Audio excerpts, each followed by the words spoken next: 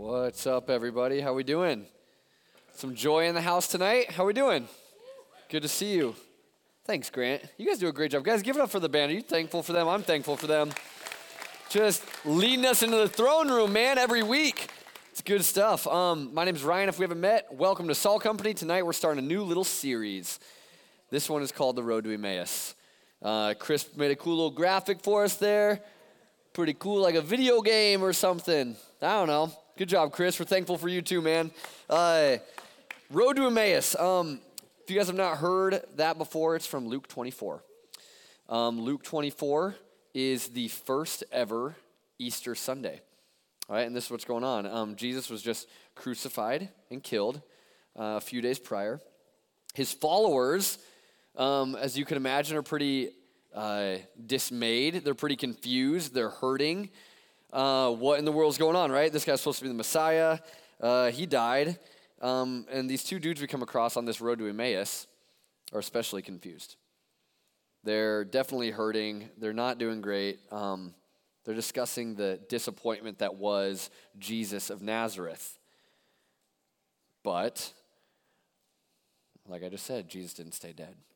And so in this really cool little scene, Jesus intercepts these guys on the road to Emmaus, like this 7-mile walk that they were on. Jesus kind of comes up and he kind of like veils himself, like they don't know who he is. I don't know how he did that. Just, he's God. He can do that. They couldn't really recognize him, even though they would have recognized him before. And he kind of just asked them, like, hey, what's going on? Like, why the long face? Like he starts a combo with them, kind of checking in with these guys. And they're like, dude, do you not know anything? Like, do you not know what's going on? Like, Jesus was a very big deal, and this is a very, very hot topic right now. He died. And it's really confusing because some of our friends are saying he's come back to life and they've seen him, but we don't know who to believe. We don't know what's going on right now. And Jesus responds. And we're actually going to read this a little bit. In verse 26 through 32, Jesus responds with this. And this is what's going to kind of set up our whole series. It says in verse 26, Jesus talking to these two men, wasn't it necessary for the Messiah to suffer these things and enter into his glory? Like, you're confused, but couldn't you have looked back and seen that this was all kind of predicted? It was necessary? Then, beginning with Moses and all the prophets, he interpreted for them the things concerning himself in all the scriptures.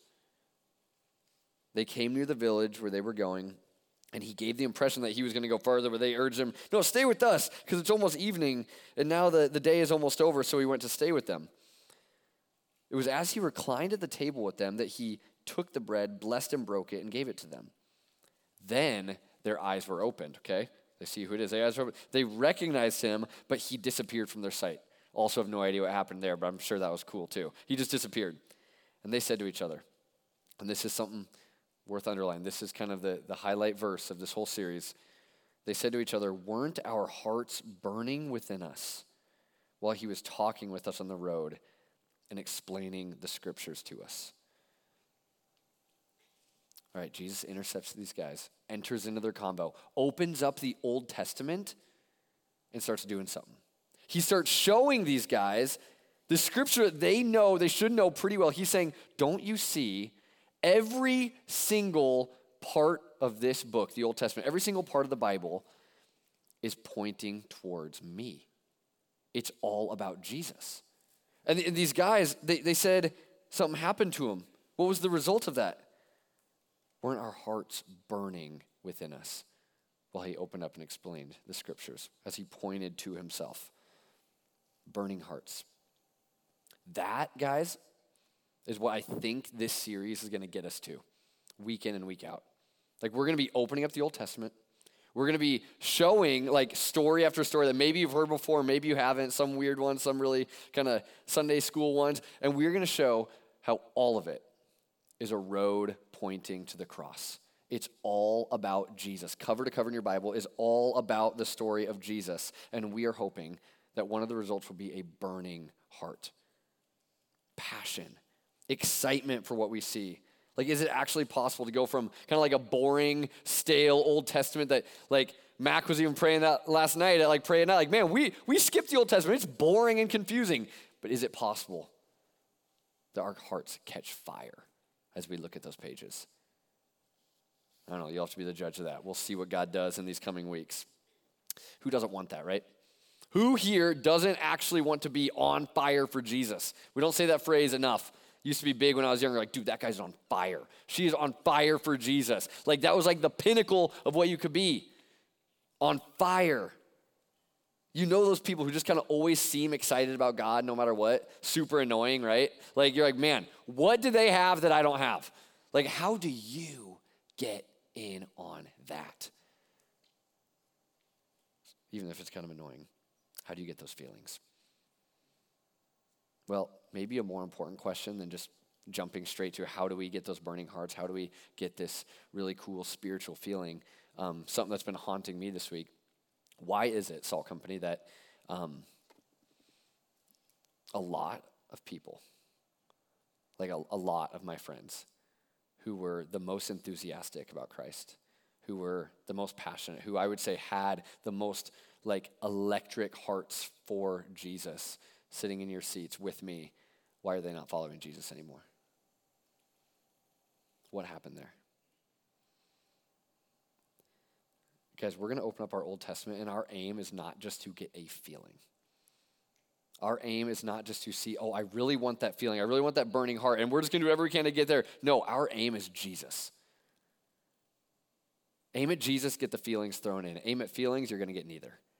And so don't be mistaken by this Luke 24 passage. We are going to leave with burning hearts, but it is not going to be because we are chasing a spiritual high or an experience here together with the loud music and the fun. No, we are aiming at Jesus and nothing else.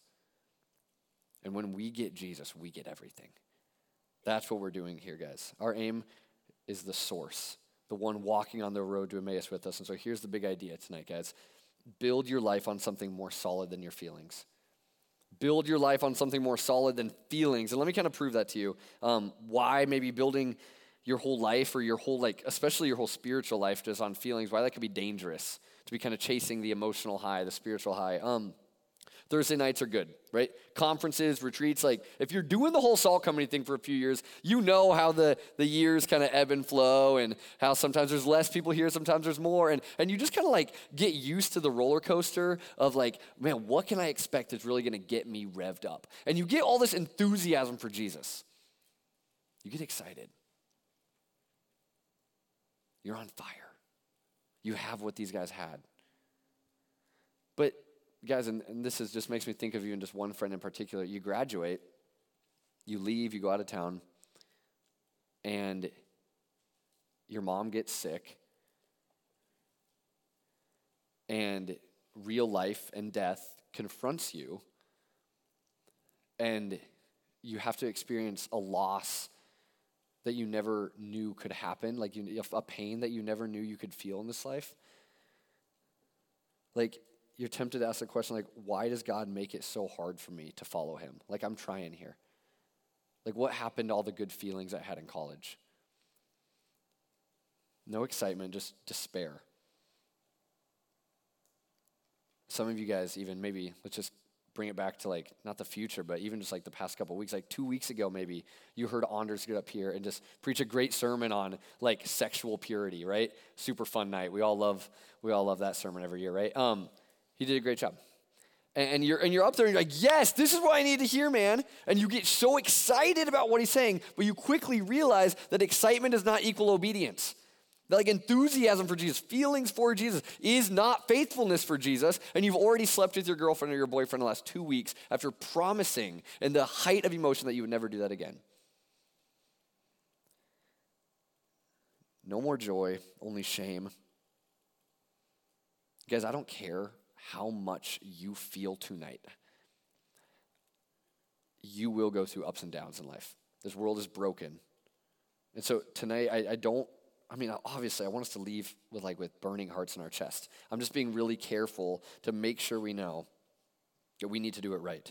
Not focusing just on the feelings of Christianity or what we expect them to be, I should say, but focusing on the foundation, one that can actually withstand that. When you're rooted on this foundation, guys, like it can withstand anything. Any sorrow, any shame the devil's throwing your way, eternal joy. Aim at Jesus, get the feelings thrown in. Aim at feelings, we get neither. We're done with that. Let's open up to our Old Testament, just like Jesus did with these guys, and let's let him build a fire in our chests. Sound good? You guys with me? Sweet. Genesis 15 is where we're going. This is a weird one, okay? Some of you guys are like, man, this one, I don't know about this.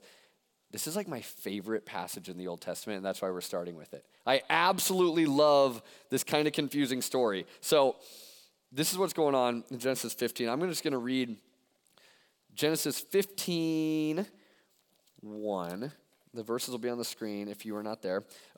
It just starts out like this. After these events, the word of the Lord came to Abram in a vision. Stop right there. Okay, Abram. We talked about Abraham a couple weeks ago. We've already kind of got a little introduction into this guy, the father of the faith, like a really big deal in your Bibles. He's referenced even in the New Testament.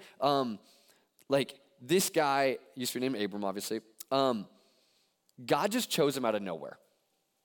Seemingly a nobody, a nomad, just a random dude. God picked him, and God said that he wanted to bless him. This is only a few chapters earlier in chapter 12. God says he has a promise for him. He says, I vow to you, Abram, that I am going to make you a great nation. Not just a nomadic man, but you are going to follow me, you're going to obey me, and I am going to bless you like you have never seen before, man. I'm going to give you kids, I'm going to give you land, and the entire world, get this, the entire world is actually going to be blessed because of your family, because of you, and what I'm going to do through you. The Messiah is actually going to come through Abram's line. Lofty promises for sure, but it's against all odds because he was old, like we talked about a couple of weeks ago. He's really old. His wife was really old. He had no kid, so that's a problem for the heir thing. He had no land. That's hard to be a great nation if you don't have any land. And so already in 3 chapters, his faith has been tested. Enemies are rising up all around him. He had no son in sight. How could God bless him to be a great nation with no kids and no land? This is where it left him, afraid. Abram was afraid. I'm going to read through verse 6 now. Do not be afraid. Do not be afraid, Abram. I am your shield. Your reward will be very great. But Abram, he said, Lord God, what can you give me since I'm childless and the heir of my house is Eliezer of Damascus? Abram continued. He had more to say. Look, you have given me no offspring. So a slave born in my house will be my heir? Now the word of the Lord came to him. This slave you're talking about, he's not going to be your heir. Instead, one who comes from your own body will be your heir. He took him outside and said, look at the sky and count all the stars if you're able to count them. A little sarcasm there. He's not able to count them. Then he said to him, your offspring will be that numerous. Abram believed the Lord, and he credited it to him as righteousness. Abram's circumstances, if you're looking, he doesn't have any kids, he doesn't have any land, he's got enemies rising up around him. Like, it doesn't make God's promises to him any easier to trust. You guys ever been there where you're like, man, God, I wish God would make it easier for me to trust him? And it's in the midst of his angst. I think we can see doubt in Abram. It's in the midst of that stuff that we actually learn something about God here, don't we? Like Abram, he asks his questions, he kind of shows his cards a little bit that he's got some doubts, but he doesn't get rebuked. No, he actually gets a God, what we see, he gets a God who kind of leans in, who like has something to say to him, who can look at the sky, claim creation over all of those stars, knows all of them by name, put all of them on purpose, and yet has leaned in so close to Abram and calls him by name. The God of the universe makes promises to a scared man. He said, hey, get your eyes off of your circumstances for 1 second and listen to me. Look up at the stars, know who you're talking to, and I am vowing to you that I will protect you. I will reward you. I will give you not just a son, but a nation as numerous as the stars. And so here's a guy who's received these words from God, and it doesn't really make any sense to him. He can't see the solution coming. His fear is still there. His doubts are still there, but what does verse 6 say? In the midst of all that, Abram believed the Lord, and he credited it to him as righteousness. Was Abram's faith pretty small and shaky? Yep, absolutely. How did God reward that small, shaky, but genuine faith? eternal happiness. He traded his doubt for God's righteousness. This was the day of Abram's salvation.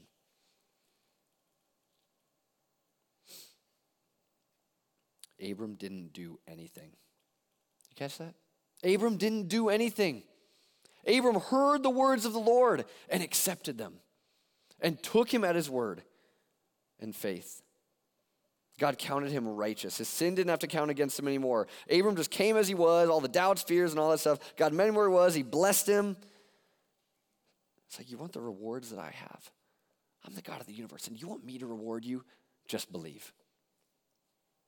You guys wonder how people were saved in the Old Testament sometimes? This was it. Just like today, faith in God. I think this is really corrective for maybe how a lot of us think.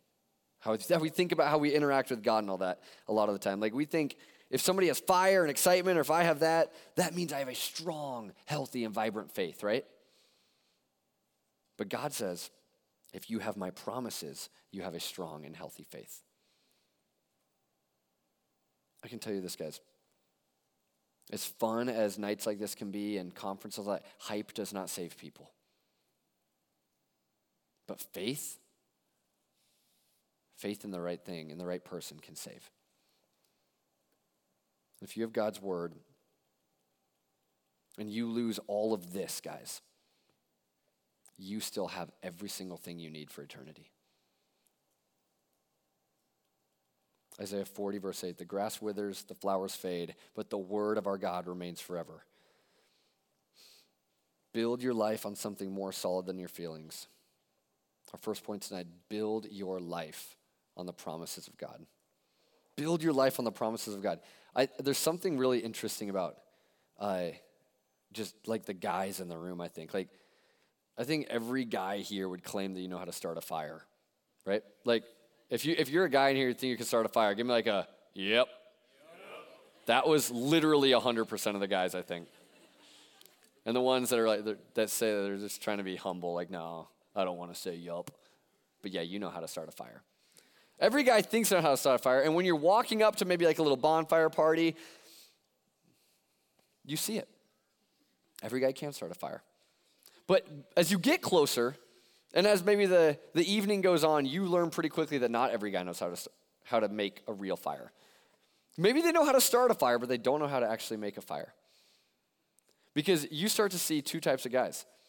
Some that go and they lay down the logs and put their kindling in and, you know, build a nice little structure and light it up, and they don't need lighter fluid or nothing.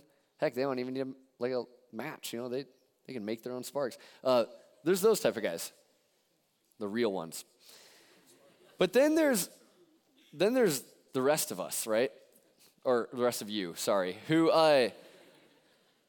you get some paper, you get some grass, some dry grass you picked from your yard.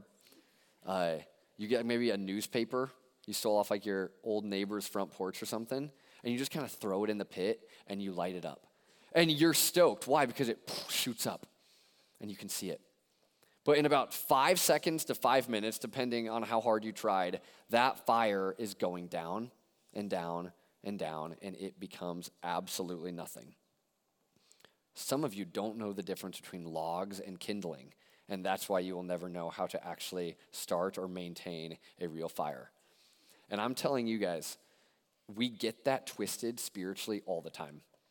Gosh, I hate transitioning out of illustration sometimes. It's so awkward, and it's just not clear and clean. But honestly, like, I'm telling you, the point of me saying that, guys, your emotions are important. Your feelings do matter. But they make for a lousy foundation. They make for lousy logs in a fire. We need the Word of God to be our foundation. If you're going to build a fire, you need logs. If you are going to build a life in faith, you need the Word of God far more than you need feelings. You need to know where to start. When God speaks, guys, it's Abram's greatest blessing. And the same goes for us. But do we actually know what he's spoken? Like, what has he actually said to you? Like if we want to build our lives on like his promises, and what's he actually promised us? Like I have good news. You all have access to one of these. On your phones or in your lap right now or on your grandma's shelf, you can actually find one of these. And you can dig in and go on a treasure hunt. You can find all the words that God has for you, all the promises, all the blessings of reward are right here in this book that God has for you, all the love that he has to speak over you. And I think it's crazy how little we think like, man, this is just like a chore that I need to do to be a Christian. And we're not understanding that God wants to speak life into you and blessing over your life. He wants to show you how to live in a godly way, like heaven breaking into earth in your life. He wants to give that to you.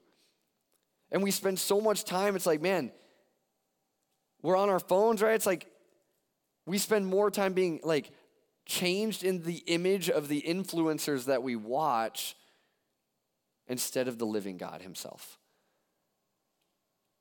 Let's not be a people who just show up on Thursday nights, guys.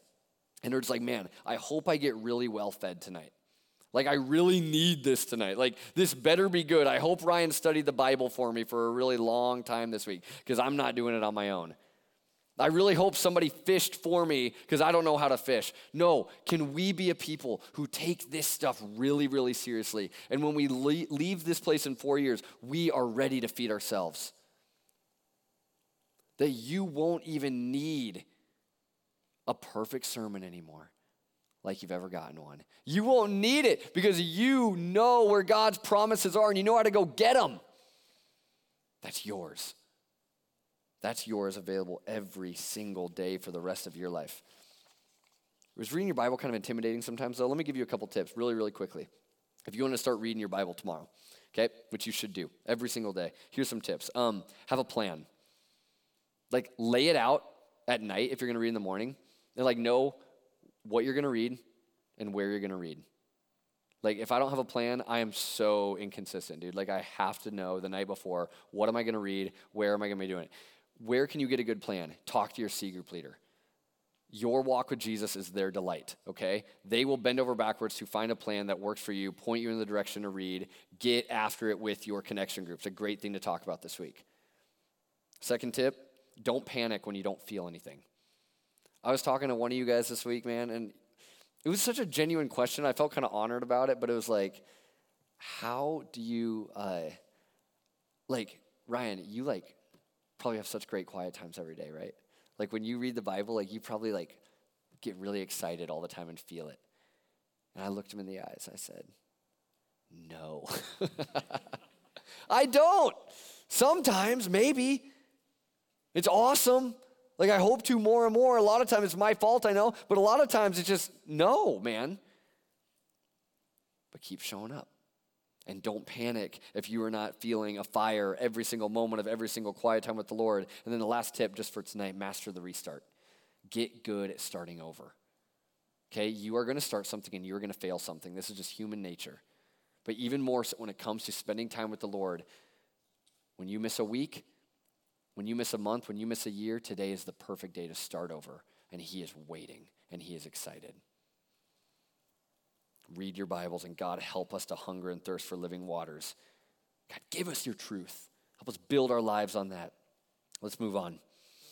Because Abram, he goes on. His faith is perfected. He's become a perfect person, and he never struggles again. Wrong. That's not what happens at all after becoming a man of God. Guess what? He struggles. This guy's like us, right? You've come to the Lord, you've come to the Lord, and you're still struggling. You still have your doubts. Totally. Abram's like you in that. He has more questions. And again, God has even more to show him. God wants to show him just how serious he is about the promises he made and just how specific can he be to rock Abram's world and to melt our hearts tonight even. This is what happened. And I'm going to tell you, this is going to be kind of weird. Do not check out. Listen into this. This is the rest of chapter 15, starting in verse 7. He said to him, I am the Lord God who brought you from Ur of the Chaldeans to give you this land to possess. But he said, Lord, how can I know that I'll possess it? He said to him, bring me a 3-year-old cow, a 3-year-old female goat, a 3-year-old ram, a turtle dove, and a young pigeon. So it sounds like a Christmas song. So he brought all these to him, cut them in half, and laid the pieces opposite each other. But he did not cut the birds in half. Birds of prey came down on the carcasses, but Abram drove them away. I told you this is getting weird. As the sun was setting, a deep sleep came over Abram, and suddenly great terror and darkness descended on him.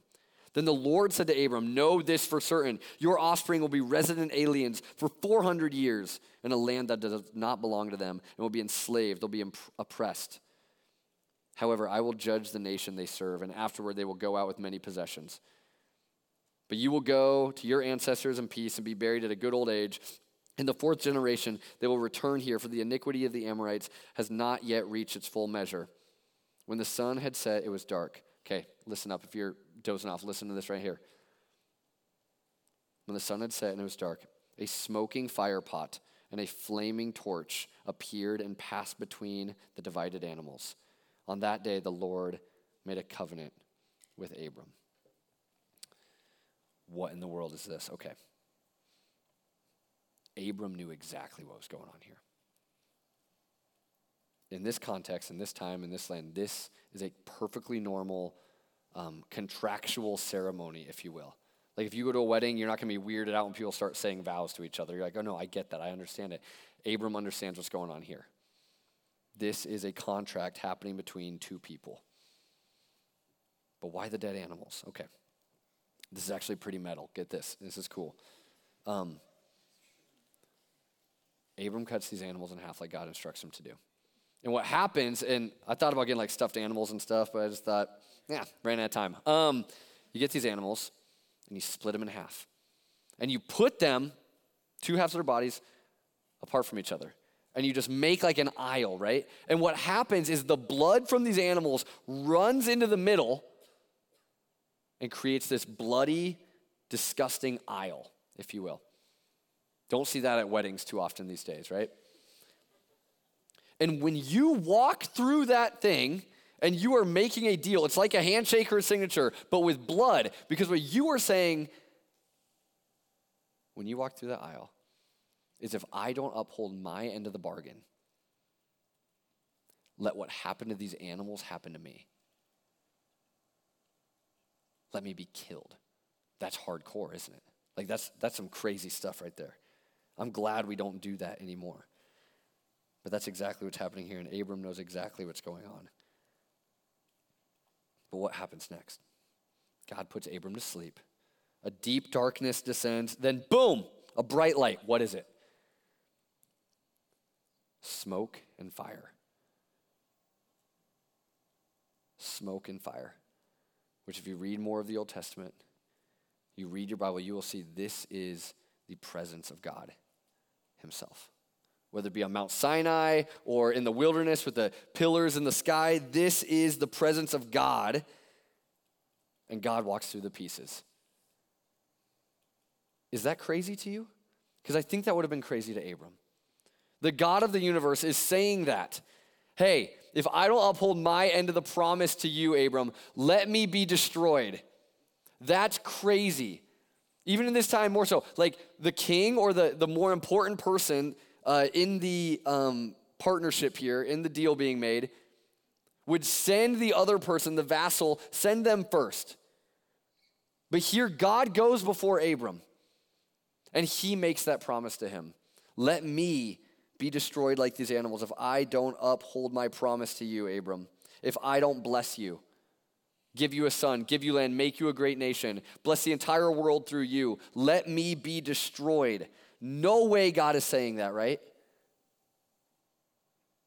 Abram had to be stunned. But what's it say next? And this is maybe the craziest part of the whole passage. Verse 18, on that day the Lord made a covenant with Abram. That's it. The smoke and the fire pass through. The presence of God says what he says, does what he does, and it's over. Abram was never asked to walk through. Do you hear what he's saying? Like God is saying, yes, if I don't uphold my end of the bargain, let what happened to these animals happen to me. But Abram, if you don't uphold your end of the bargain, let what happened to these animals happen to me. This is where I can like feel the ice starting to melt off of my own heart when I get to that. This is one of the clearest pictures of the gospel that you will ever find in the bottle. Oh my goodness, in the Bible. Dang it. Oh, how great is it?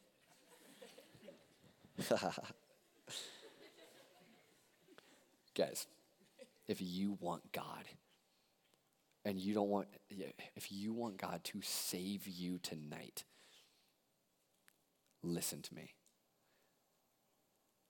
It has nothing to do with you. All you bring to the table is your doubt, your fear, your sin against God. It's God's words that you need to take really, really seriously tonight. He's the one who's decided himself to take on your sins, to wage war with your coldness of heart. It's him who's decided to pay for those sins with his own blood. And guys, we have all broken our end of that deal, so to speak, with God. We have not been perfectly faithful to him. And so God died. He was ripped apart and mutilated on a cross for you. The price for sin has been paid. Blood has been spilled, but it wasn't yours and it wasn't mine. It was Jesus. That's what this story is pointing to, that the work of Jesus has been done and completed on the cross. And all that's left, all this demands from us is belief, faith. Commit your life to him. See him in this passage. See how far he would go in his love for you, and just believe. You may have all these feelings about Jesus, preconceived notions, stuff that you're bringing into the room. I know. But don't miss tonight how Jesus feels about you.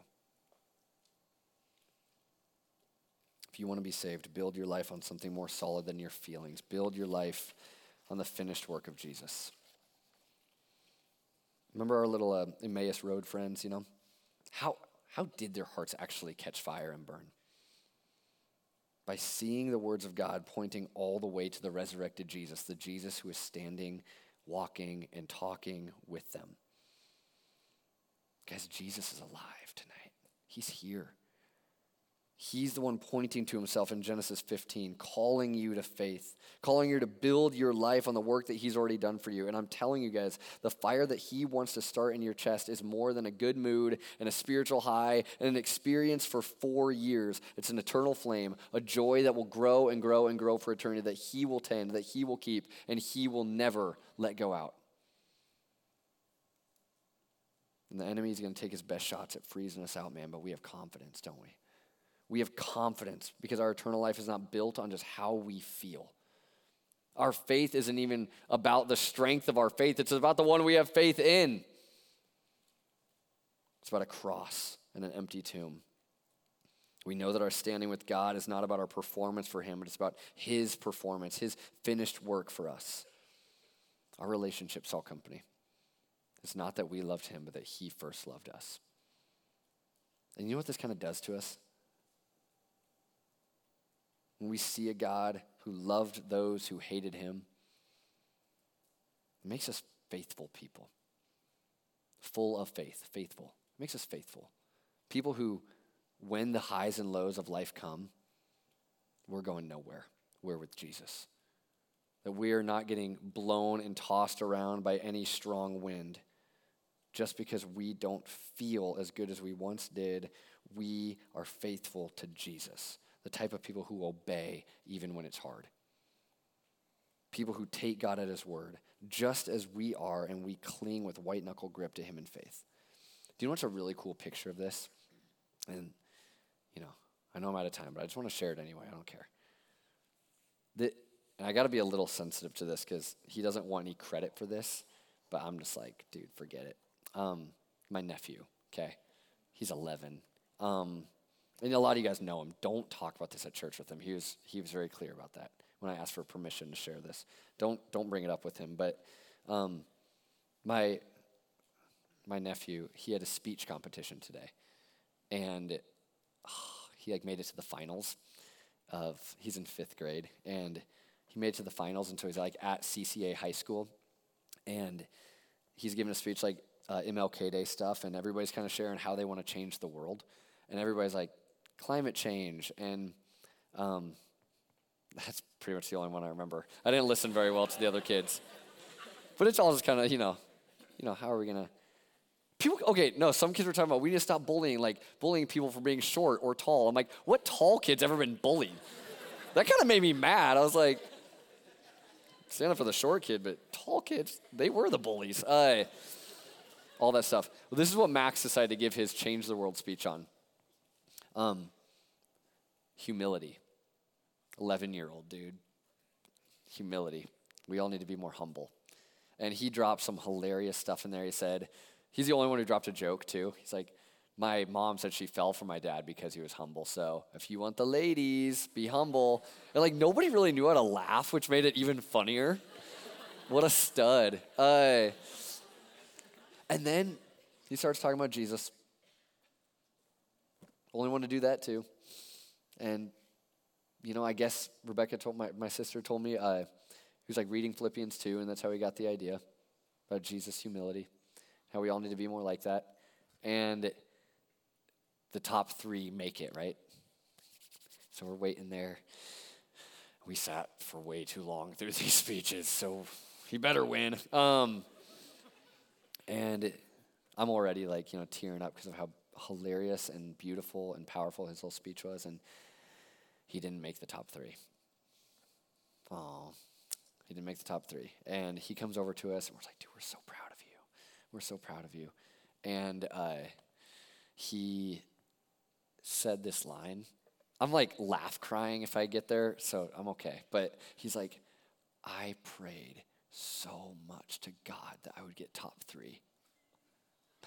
And he didn't. It's so sad. Yeah, it is. How are you supposed to comfort a kid like that right there? And I was just thinking about that all day. And then I was talking to my sister, and I learned that Max is thinking about getting baptized on Sunday. And I went over there, and I just started talking to Max, this is exactly who I want to be. And this is exactly who I want us to be, Salt Company. Like 11-year-old Max, here's your vision.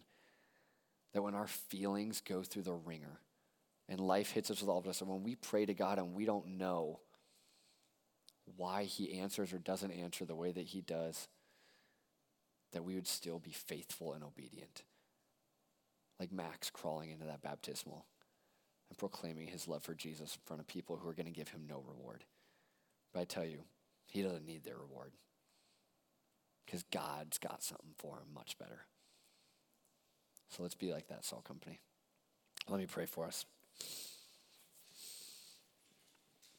God, I just confess that I am faithful to you, Lord, when I want to be. I am, man, my obedience changes like the seasons, God. And I want to change. I want to be a more faithful person, Lord. I want to just love you like you have loved me. God, when feelings betray, will you make us faithful people? God, would we as a ministry be less concerned with just spiritual highs for 4 years, but would we be more concerned with walking alongside Jesus for 4 million years, forever, God? Lord, you are alive and you are here. Would you just, God, I don't know, would you just kind of walk up alongside everybody in here as if we were just on that road with you? Confronting us where we're at, whatever feelings we have or don't have for you, God, right now, would you just meet us where, whatever doubts we have, questions, God, would you replace all of that with faith? And God, would you remove hearts of stone tonight and light us up? Would our hearts be burning in our chest for you? And God, would that be a sweet, sweet sound of worship to you? Would we throw up our hands tonight in desperation, saying, God, we can't do this on our own. We need you. And God, thank you for Genesis 15. Thank you for a really guised, but ultimately a really clear picture, God, that you say, hey, If I fail or if you fail, I'm going to the cross for you because I love you. God, thank you for doing that. So Lord, lift our heads, lift our hearts. Be our God.